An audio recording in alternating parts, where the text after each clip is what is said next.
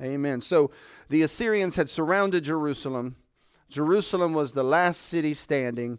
The refugees had poured into the walls of the city, and Hezekiah, the Davidic king, was standing strong, refusing to surrender to the Assyrians and praying that the Lord would save them. And the Lord does save them. He comes out and he kills 185,000 Assyrians in the night.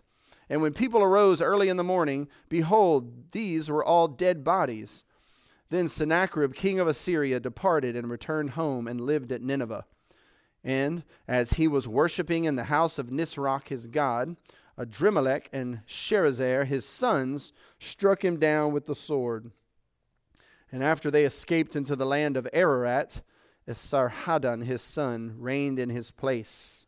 So Sennacherib, the great king of kings who boasted against God, against Yahweh, was sent home, sent packing, and was assassinated by his own sons while he was at church in his pagan worship service. And then he went off to hell. And so that's the end of him. And honestly, the Ninevite kingdom never really picked up much steam after that. They did gain in wealth and they gained in prosperity, but eventually in 612 BC, 612, Nineveh is wiped out and conquered by the Babylonians. And so the Babylonians basically become the global hegemon, and the Assyrian peoples are culturally assimilated into the Babylonian Empire. Okay, so that's the Assyrians. They're gone. But now I want to look at verse 36, and because I think this is going to be relevant for a few of us in here, and interesting for the rest of us. But look at verse 36. It says, "And the angel of the Lord went out and struck down 185,000 in the camp of the Syrians." Who is this angel of the Lord? That's what I'd like to talk about for a little bit this evening. And so just to start, the word angel, who knows what the word angel means? It means messenger. It just means messenger. When we hear the word angel, we think of, giant, tall, blonde with big wings, whatever's in your cultural, picture mind. Your little naked babies floating around. In Iran, how do people picture angels in your mind? If you picture an angel, what's it look like?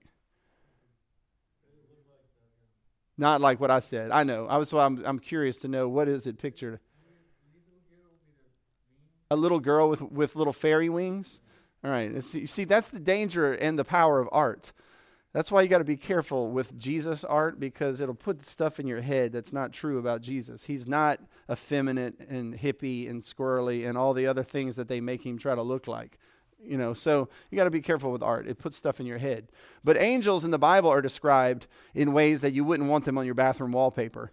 They're very fierce and scary and intimidating. And every time one appears, the person passes out or tries to worship them. But the word angel is not necessarily a cherub or a seraph or a heavenly creature. Those are the different names for angels in the Bible. When you see the word angel, it's not necessarily one of those beings, okay? Pastors are called angels, which is ironic, I think, but pastors are called angels in the book of Revelation because pastors are messengers, all right? They're sent by God. Jesus is called the angel of the covenant. So an angel is not necessarily a cherub or a seraph or a heavenly creature. It's just a messenger, literally messenger, okay, with a message. All right, and this is the messenger of the Lord, or the message bearer sent from Yahweh, the Lord, right there in verse 36, okay? Now, I want to turn to a few things with that said, and let's turn to Genesis chapter 16, verse 10. I want to introduce you to this angel of the Lord character. It's all over the Bible, all over the Old Testament, this angel of the Lord, angel of the Lord. And does everybody have their Bibles? Genesis 16, verse 10. And you kind of, if you're not going to look it up in your Bible, you have to listen very carefully, because this is a very nuanced point here that I want you to see. Genesis 16, 10. Y'all found it? Stephen, you found it? Or you want to read it for us?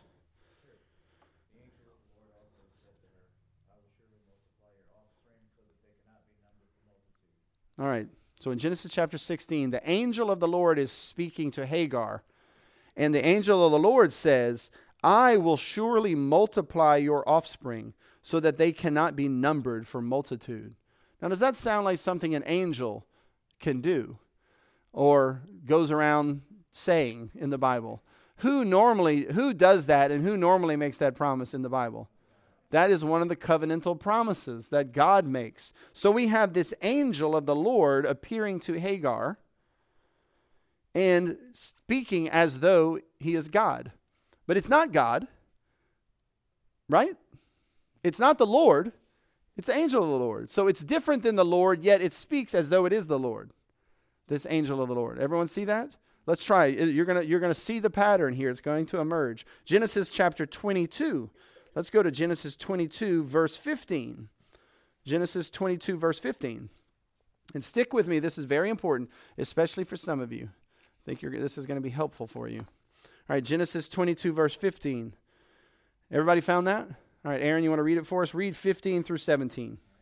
And the angel of the Lord called to Abraham a second time from heaven and said, By myself I have sworn, declares the Lord, because you have done this and have not withheld your son, your only son, I will surely bless you, and I will surely multiply your offspring as the stars of heaven and as the sand that is on the seashore, and your offspring shall possess the gate of his enemies. There you go. So once again, we see who called to Abraham in verse 15. Aaron? The angel of the Lord. And the angel of the Lord said, By myself I have sworn, declares the Lord. So who is talking to Abraham, promising him to multiply his seed and to save him and all of his covenant children? Is it the angel of the Lord, or is it the Lord? Yes. So does everyone see grammatically the difficulty there? All right. You wouldn't say the son of Brandon said something and then say Brandon said something. It would be like, that makes no sense. But we have here, but we do see here, we see the angel of the Lord. The messenger of the Lord says something, and then it says, but the Lord said it. And the promise that it says is exactly the same promise that God promised, Yahweh promised, Abraham, Isaac, and Jacob. It's the covenantal promise. It's the promise of redemption. All right, look at Genesis chapter 32, verse 24. Genesis 32, 24. And we're not going to go through the whole Bible. We could go all the way through the entire Old Testament doing this. But I'm just going to show you some key ones. Genesis 32, 24. All right. Yes. Could it not be read by myself, like he's quoting God in God's previous promises? Well, he said, I have sworn. Could he be quoting God? Well, I mean, I suppose it would be weird. It would be like if I started talking like God. It could be. Let's look at another one. Genesis 32, 24. And Jacob was left alone, and a man wrestled with him until the breaking of the day. Do y'all know the story? Jacob wrestles, right? So who's he wrestling with in verse 24? A man. Verse 25, when the man saw that he did not prevail against Jacob, he touched his hip socket, and Jacob's hip was put out of joint as he wrestled with him. Then he said, Let me go, for the day is broken. But Jacob said, I will not let you go unless you bless me. And he said to him, What is your name? And he said, Jacob. Then he said, Your name shall no longer be called Jacob, but Israel, for you have striven with God. All right? Now we see here, and I don't think I have all the verses, but angel of the Lord is in this particular chapter as well. We got an angel of the Lord, we got God, and is a man. All right. Exodus chapter 3, and we're not going to look this one up, but in Exodus chapter 3, God speaks to Moses in the burning bush. And once again, it's the angel of the Lord, and it's God, and it's holy ground. Exodus 13:21. Let's look at this one real quick. Exodus 13:21, and someone else get Exodus 14:19. Jude, can you get Exodus 14:19? And who's got Exodus 13:21?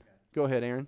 And the Lord went before them by day in a pillar of cloud to lead them along the way, and by night in a pillar of fire to give them light, that they might travel by day and by night. So Yahweh, the Lord, is manifesting himself as a pillar of fire and a cloud. and he's going, okay? Now, Exodus 14:19, Jude. And the angel of God, The angel of God. So now we got the angel of God, angel of the Lord. Yeah, I know, but angel of God. which went before the camp of Israel, removed and went behind them. And the pillar of the cloud went from before their face and stood behind them. So now we got the angel of God moving, and when the angel of God goes behind, so does the pillar, the cloud goes behind too. You see that? So this angel of God, this angel of the Lord, and God, and the cloud, they all operate in exactly the same way. It's all operating in the same way. All right? Joshua, in the beginning of the book of Joshua, a man appears to him, and it's the captain of the Lord's army.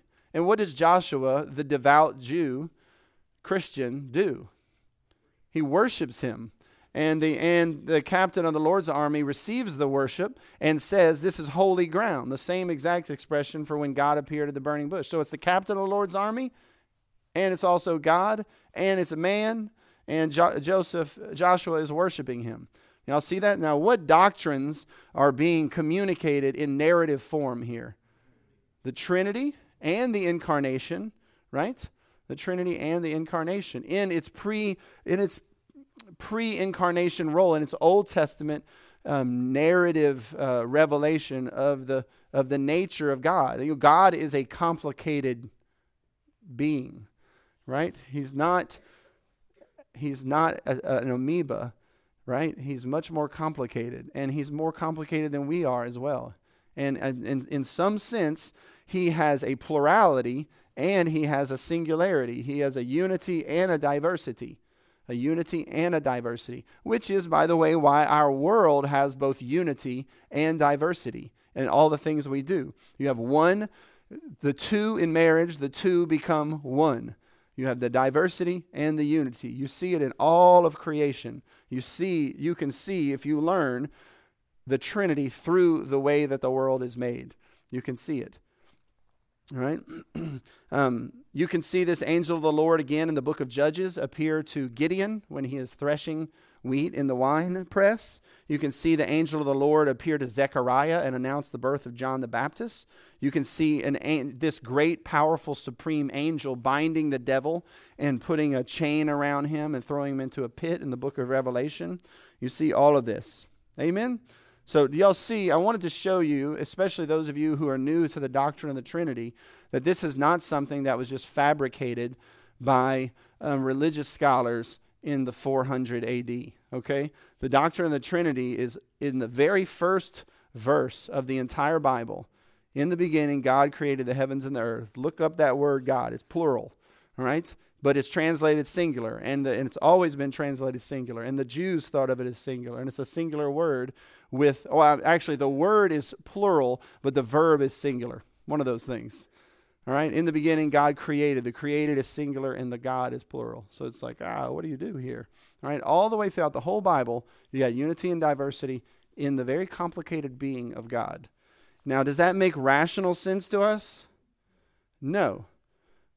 But we do not walk by reason. We're not ancient Greeks, right? We're not rationalists. We walk by the revelation of Scripture.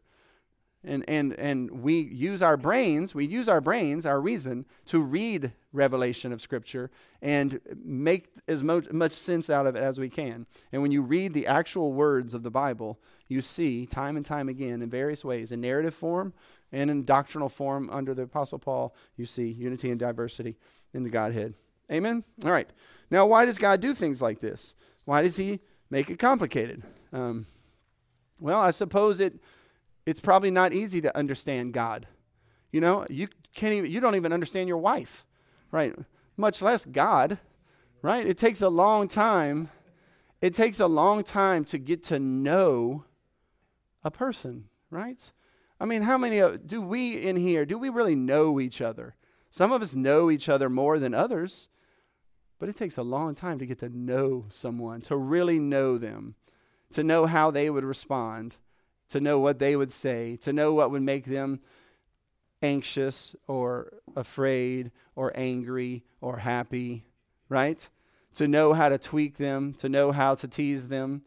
You know, like you got to be friends with someone over a period of time to know what gets under their skin, what's too far, You know what I'm saying? What's off limits? You know, it takes a long time to get to know someone, right? To get to know what they're like. And how do you get to know them? What's the method? Huh? The word. If they want you to get to know them, a lot of people, there's been people, not as much now, but still some, that have been in our church for 15 years, and nobody knows them, right? Nobody has a clue about anything about them because they don't want to be known. Like they don't share, they don't speak, they're not vulnerable, they don't even put in the time, right?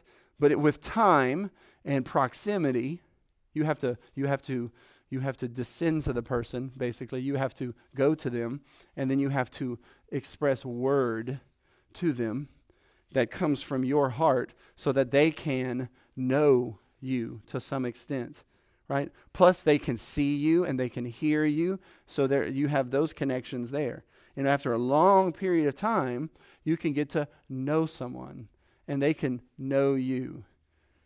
And that's nice, right? It's good. And that's when the Bible says to dwell with your wife with understanding. That word it makes it a little bit harder. It's get to know your wife so that you can be wise, so that you can be a friend, so that you can actually make a difference and help. You know what I mean? But it takes a long time. You got to get to know them. And hopefully they're speaking and communicating in a way that's transparent, right? To let you get to know them, right? So we've talked about this before. I don't want to redo it all over again. But what is the least transparent, the least get to know me type of communication?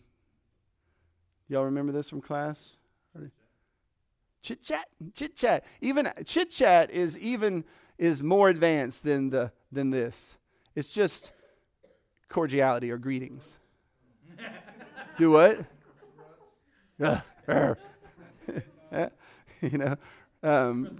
Gestures on the highway, right? It's like it's what you do at the gas station with someone. You're like, I need $20 on pump 4, and they're like, there you go. You say, thank you. Just cordiality, right? But then you got cliches. Eventually you start telling stories, right? Then you start sharing hopes and dreams.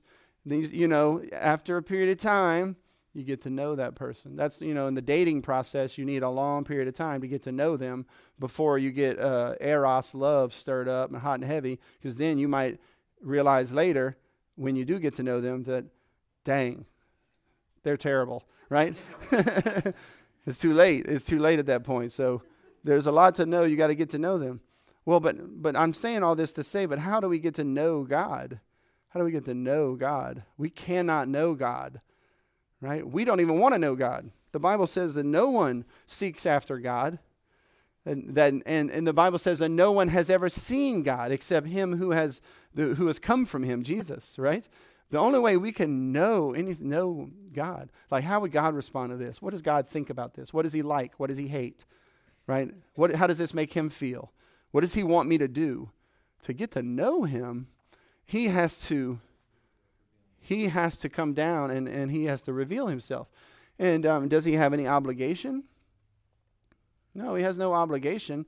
I mean, imagine I'm trying to think of someone who's powerful that you might actually like to know. Huh? Yeah, let's say Jeff Landry. He's our governor, right? If you were going to get to know Jeff Landry, who would have to initiate it? He would have to initiate it. If you got to go to his office for some reason, you would not expect him to really open up to you. You understand what I mean? You would be very surprised if he did open up to you. You know what I'm saying? Right? But imagine if Jeff Landry, you went into his office and he's like, hey, shut that door. Man, I've been going through this thing lately. What do you think about it? You started talking. He's like, all right. He's like, you think you'd like to jump in on this and get involved with this? And like, you could be my right-hand man. We could do this together. I mean, you're like, whoa, now you get to know what he's like up to, what his purposes are, his missions for his kingdom. His regime, And then what if he told you, like, you could see how cool it is that God came to us and not only lets us know how he feels about everything. He's like, this is how I feel about everything. I hate this. I love this. This is what makes me happy. This is what makes me sad. This is how much I love you. You know what I'm saying? And this is what I'm up to. You want to be involved? You want to be involved? You can be involved with that. It's pretty cool to get invited to know God, to know him. But how do we know him? Word. It's word. Right? It's the same way you get to know your wife.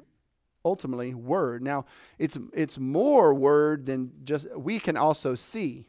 We can't see him yet. We will one day. And then we will really know him. We will know him as we are known, the Bible says. We will really get to know God when we can be in his presence unmediated. You know what I'm saying? It will be not only word, but it will be presence. It will be sight. And I think that's probably an analogy of some sort. Okay? That's pretty cool. We'll really know him. We'll really know him. But all of that to say, what is the ultimate word that he sends to earth to reveal himself? Jesus is the Word. Okay, so that's John chapter 1. It says, in the beginning was the Word. Why is he called the Word? Because he is the way that God tells man what he's like, so that man can get to know him. Because we don't know him because of sin. Sin cut us off in the garden. So we don't know him and we can't know him. He has to let us know. So he sends prophets with words, but then he sends the ultimate word. Now, Jesus isn't a letter or a word. It's an analogy. So it's a title. You understand what I'm saying? So he's like the ultimate letter. He's the ultimate God opening up and saying, this is what I am. This is what I'm like. You want to be a part of this mission? You want to get on board with this? You want to get to know me? Know him. See what I'm saying? And I think, I don't know this for certain, but I think that is a little bit why he's the angel of the Lord in the Old Testament, right? And then later in the New Testament, he's the Word. Because an angel, it's like he brings a message of God. So he's I think there's a similarity between the messenger, angel of the Lord, messenger of the Lord, and the Word coming from God to man to communicate and to act so that God can, so that we can get to know him. Pretty cool, right? And then there's another thing. There's another thing that the Bible says, because it takes time to get to know a person, and it takes a lot of time to get to know God. But if you got to know someone really fast, okay, how do you think that would be? Like you knew them perfectly right away. It would take a little bit of the mystery out of life, really, in some sense. I think it's something to think about. But for some reason, God wants us to get to know him gradually. And he wants us to want to get to know him. He wants us to work for it. It's hard to get, for lack of a better phrase. Like most ladies, right? You got to work for it. If they sense that you don't really want to know them and understand them and know how they tick and what they like and what they hate and all that thing, if they sense you're not really interested, then they play hard to get. They put up a wall, right? You understand what I'm doing? They just shut that down, right? But there is a little bit of cat and mouse in the relationship when you want to get to know me. But I mean, guys, have you ever had a conversation with your wife where you're like, why don't you just say what you want? Just say it. You know what I'm saying? Just say the words. What do you want? And they just absolutely refuse. They don't know. They may not know, but it's in there, though. I promise you, it's in there. It's just I'm kind of just riffing here, but there's just some mysterious things that I think are very fascinating between knowing God and knowing another person. I think it's very cool. And listen to Proverbs 25:2. It is the glory of God to conceal things. See, God conceals things. Like, just let us know all we need to know right now. No. Right? He conceals it. And then it says, but the glory of kings is to search things out. God wants you to be curious. He wants you to dig. He wants you to go to Genesis and look up, oh, that's a singular noun and a plural verb. He wants you to dig. He wants you to get to know him, and that takes a lot of time. But if you're not interested in knowing him, what is he going to do? He hides. He hides himself from the proud. That's what the Bible says. He resists the proud. He hides himself from the proud. And so I think that's really cool, really important. And I will say this, just knowing God, really knowing him is the purpose of life. It's the most important thing. It's the most important thing. And it doesn't matter how smart you are or how rich you are or how successful you are. If you know God, you win. That's all you really need, right? That's all you really need. And the Bible says that he knows you. You're an open book to God. But for us to get to know him and for him to have a relationship with us is a really cool thing. And if you want to know God and you're not sure if you know him, the key is to go to Jesus. Jesus is how to get to know him. Amen? All right, let's move on to Hezekiah. Where are we at? How much time we got? A little bit? All right, we're good. All right, Hezekiah, chapter 38. Chapter 38. I bet we don't even get to read any of it. We were supposed to do 38 today, weren't we? All right, but you can see right there in Isaiah 38, verse 1, in those days, Hezekiah. So there he is. That's who I want to talk about today. This week, I would suggest to you, because this class we're covering the book of Isaiah in this class. But in the book of Chronicles, 1st and 2nd Chronicles and 1st and 2nd Kings is the story of Hezekiah. And it is a really cool story. It's a very cool story. You should read it sometime. He was the most holy, most righteous, most godly king that Israel ever had. And in my opinion, even more like faithful and righteous than David. He didn't have a Uriah Bathsheba moment. Yes?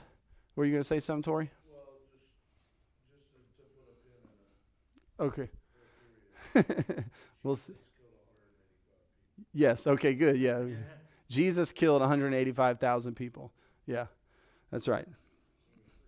Yeah, I thought about making that point, but I figured everybody that comes on Wednesday nights knows that Jesus kills people already. But, I mean, maybe some of you who are visitors need to know he kills people, right? Okay, he kills a lot of people. The Bible even says that he kills the offspring of the wicked. So I don't know if that resonates with the Jesus but Jesus kills a lot of people. Yeah, they do deserve it. Yeah, he's not just arbitrary, right? All right, good. All right, moving on. Thank you, Tori, for that. All right. Oh, one more thing. Sorry, it's I don't even know why I have an outline. It's not about the Jesus killing people thing, but you mentioned that no one's ever seen God except for Jesus. that have seen Jesus, and I've heard that put forth as evidence that all these angels of the Lord in the Old Testament, that is evidence that was Jesus, because all the people that saw God or the angel of the Lord Yeah, I got you, yeah. saw Jesus because no one's ever seen God. Well, and the angel of the Lord is a manifestation, a theophany or a Christophany of God. So they saw a manifestation of God, a mediated display. But no one has ever seen an unmediated vision of God, like really know him. So, all right. Hezekiah, very faithful king. His dad was Ahaz. He was evil. His son was Manasseh. He was evil. But Hezekiah was righteous. And though we aren't going to read it, read the stories in Chronicles and in Kings later, because you have one of the greatest revivals that breaks out in all of Israel. And so I wanted to just go through, with the remaining time, I wanted to go through the marks of revival, right? What does it look like when there is a revival in a nation, right? Because Hezekiah, he leads a major revival, and you can look at the revival of Israel in that time, and you can, pick out some of the signs of a revival in a nation. And does our nation need revival?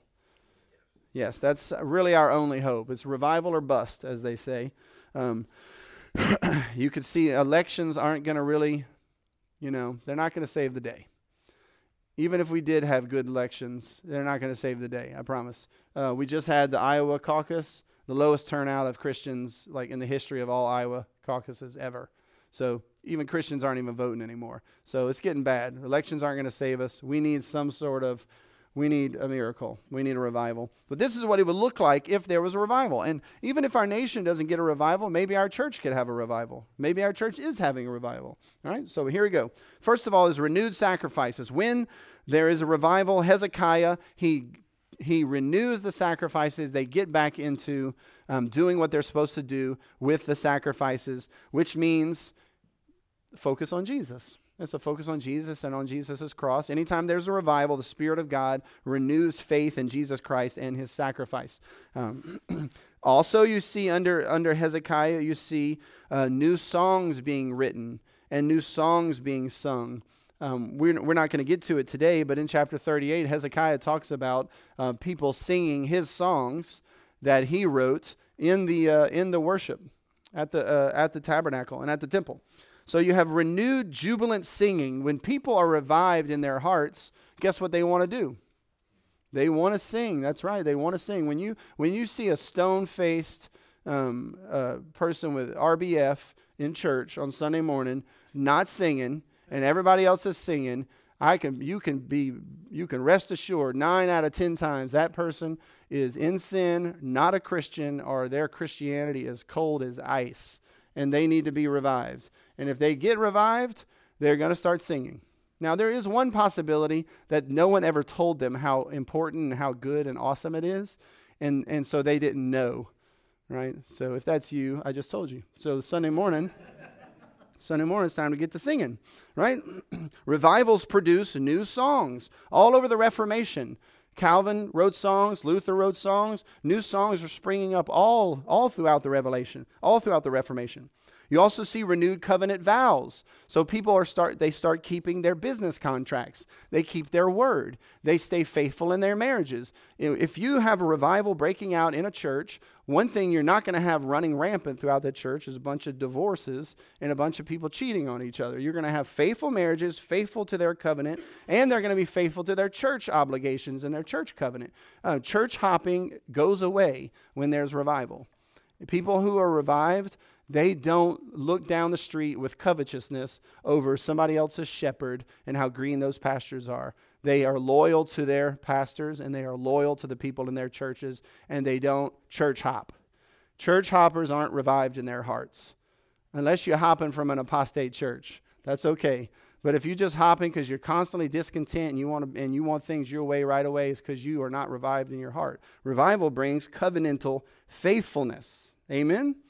Amen. And speaking of keeping your word, it's not just the things you write down, it's also the things you say. Revived people pay their bills. They pay what is owed. What does Jesus say in the Sermon on the Mount? He says, "Owe no man anything." What he means is, if you said you're going to pay, then you need to pay. And if you can't pay, you need to talk to that person and ask for some employment, and you can be their bondservant for a little while. But you need to pay, right? This week somebody told me they want to buy my trailer. Well, I'm going to buy it. I got it. Just hold it for me. Just hold it for me.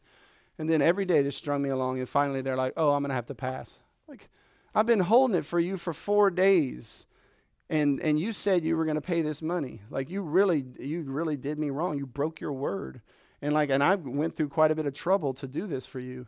And then they're just like, "I'm going to pass." I don't know the person, but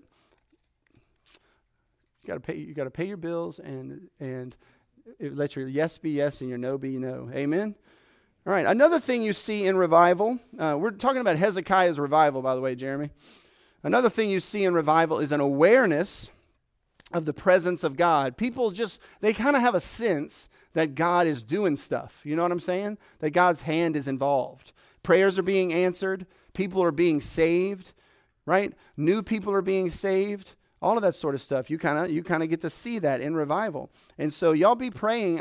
I think God's been answering some prayers lately in my life and in our church's life. But we need to be praying for some stuff. And y'all keep praying that God would save my neighbor, Chris. So good things are happening with that. He is still in prison or in jail. But he's right where he needs to be. Trust me. He's good. He's in a good place for now. He's in jail. But he told his wife, he's like, I need to start going to Pastor Brandon's church. That's what he said to her. Isn't that weird? He doesn't remember when he and I wrestled for his rifle. I'm glad that he doesn't remember. For the new people, my neighbor tried to kill himself, and I had to wrestle him for his rifle, and it was a scary moment. And but I got the rifle. Huh? Oh, you didn't even hear this? Well, he shot his brother, and then I had a standoff with the SWAT, and so now he's in jail. Yeah. This is my nice neighbor. This is the good neighbor. This is the one way in the back, the nice one that runs the excavator. Great guy. So he told his wife, he's like, I'm going to get out. I'm going to do the right thing. You know how sometimes you got, what do they call that? Prison religion or something like that. So, but I wouldn't be surprised because I've been praying that God would save him. And I've been laying out quite a few arguments about how cool it would be, right? So anyway, y'all be praying for him. Another thing you see in revival is you see the tearing down and the burning down of all the pagan statues. Every revival tears down statues. Every Reformation tears down statues. It just depends on whose Reformation. So if it's a Marxist Reformation, they're going to tear down statues. If it's a Christian Reformation, you're going to tear down statues. And Hezekiah tore down all the statues, all the little Satan shrines. They beheaded all of them. And they did it, right? They did it, but they did it with the government. The government actually shut it all down. Hezekiah and the whole national government said, no more worshiping Satan, no more sacrificing your babies in the fires. We're done with all of that stuff. The oppressive, tyrannical government of apostate Israel began to repent, turned back to Christ, and stopped oppressing the people, and instead cleaned up and got rid of all the pagan shrines. You see that in revival as well. Real revival is not just something that happens in a church on a Sunday morning, and it's certainly not something that just happens in a tent somewhere in a field. If you know the old-fashioned revival tent meetings. Revival affects the family, the church, and the government, the whole nation. Revival affects the laws of the land. It affects massive amounts of people. Another thing you see in the Hezekiah revivals is you see victory over God's enemies. So they start winning the cultural battles and the political battles. And they're not winning with pagan means or with humanistic means. They're winning by God miraculously moving.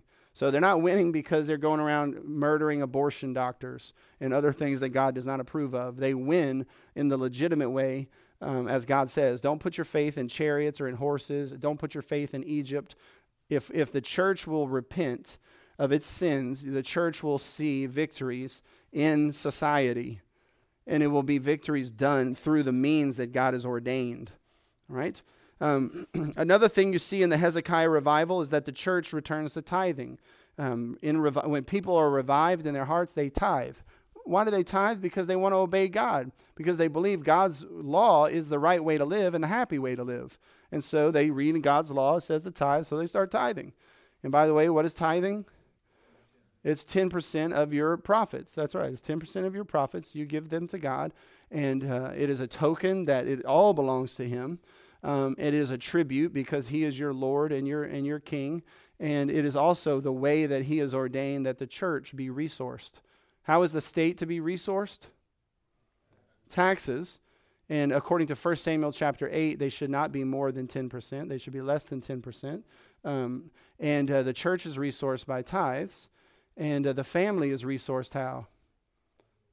By the father working. That's right, primarily. Good. And if the church tithes, because they're being repentant and they're being revived, and the oppression will diminish, which means taxes will diminish. It really is, and I know I'm asserting a lot of things for those of you who are new to Christ Church and you've never heard these things. I'm asserting a lot of this. I'm not really laying out the entire argument. But any point that I make, if you're like, hey, I want to know more about that, I have an entire class on just this one point. So I'd be happy to shoot you the class. But it's basically when the church tithes, taxes are low. When the church refuses to tithe, taxes get high. You're going to pay one way or the other. You can either pay the Lord in obedience, or he can have oppressive governments spank your little bottom until you learn to obey. That's right. And you can clearly tell where we are in our nation. Yeah. Because the church, because 50%, 50%, I think is the tax rate for most people. We're 50%, we're half-time slaves. And that's because the church is apostate. Because the church is apostate. And I mean, if you're not sure about whether or not the church is apostate, talk to me afterward. I can make a very good argument for you. It's bad out there, right? If that. Yeah, if that. But I mean, their worship services, they're worshiping other gods in the worship services. Like, I mean, they're having football Sunday. What is football Sunday? You're supposed to be worshiping the Lord on the Lord's Day in consecrated worship. And instead, they're celebrating football stars and football championships from town. I'm like, what in the world are y'all even doing? Like, that's not church. You're not supposed to be worshiping other things. Anyway, I digress. All right. Another thing you see is national prosperity. You see the kings and the political leaders claiming the name of Christ and preaching the gospel. Hezekiah did that. He preached the gospel all the time. And Hezekiah published books, and he sent pamphlets all over the kingdom. And he revived, the revival revives an interest in reading. You see, anytime a soul is revived, literacy increases. You can see that a church that's going through revival is filled with people who want to read more, and everywhere Christianity spreads, literacy spreads, and grammar schools and reading schools pop up because we're a people of the book, and we want to get to know God, so we want to get to know the Word of God, so we want to know how to read. So anytime you see revival breaking out, you see a revived interest in reading solid books. And anytime you see an anti-Christ, anti-dominion, secular revival, you see a diminishing of literacy, and you see a banning of the Bible, right? As in the Middle Ages, the banning of Bibles, not allowing people to read the Bible in their own language. And in our government system, in our government schools, there's only one book banned, the Bible, right? Another thing, just a couple more. He repaired the temple and had all the deferred maintenance taken care of, which points to the fact that people want to renew worship. He made all the priests, they had to repent and they had to follow the laws and get back to being consecrated before they would do their sacrifices. A renewal of and an interest in worship. People start going to church. They show up on time. They sing. They want to be engaged in worship. They want their heart to be in worship. And they want to be doing the stuff in worship that God says you're supposed to do. Not all kind of crazy nonsense. Right? So you see that in revival as well. Amen? All right, those are all the evidences of revival. 2 Chronicles chapter 7, verse 14. We'll end with this. This is the theme verse for Hezekiah's revival. It's in 2 Chronicles 7:14. You've all heard it before. If my people who are called by my name, who's that? Christians, will humble themselves and pray and seek my face and turn from their wicked ways, then I will hear from heaven and will forgive their sin and heal their land, which means heal their land of economic disasters, famine, pestilence, tyrannical oppression, all of those things. What is the key to prosperity and to national revival and to freedom? Why does America have the freedom and the prosperity that we do have? Because people a long time ago, Christians a long time ago, repented and followed Jesus. We're just living off of the residue. That residue ain't going to last much longer. Okay? Makes sense? So if the church would repent, we could see revivals the same way that they did in Hezekiah's day. If you want to know more about revivals, read the 1st and 2nd Chronicles. It's all about a bunch of revivals. It's a really good book. All right? Y'all have a good evening.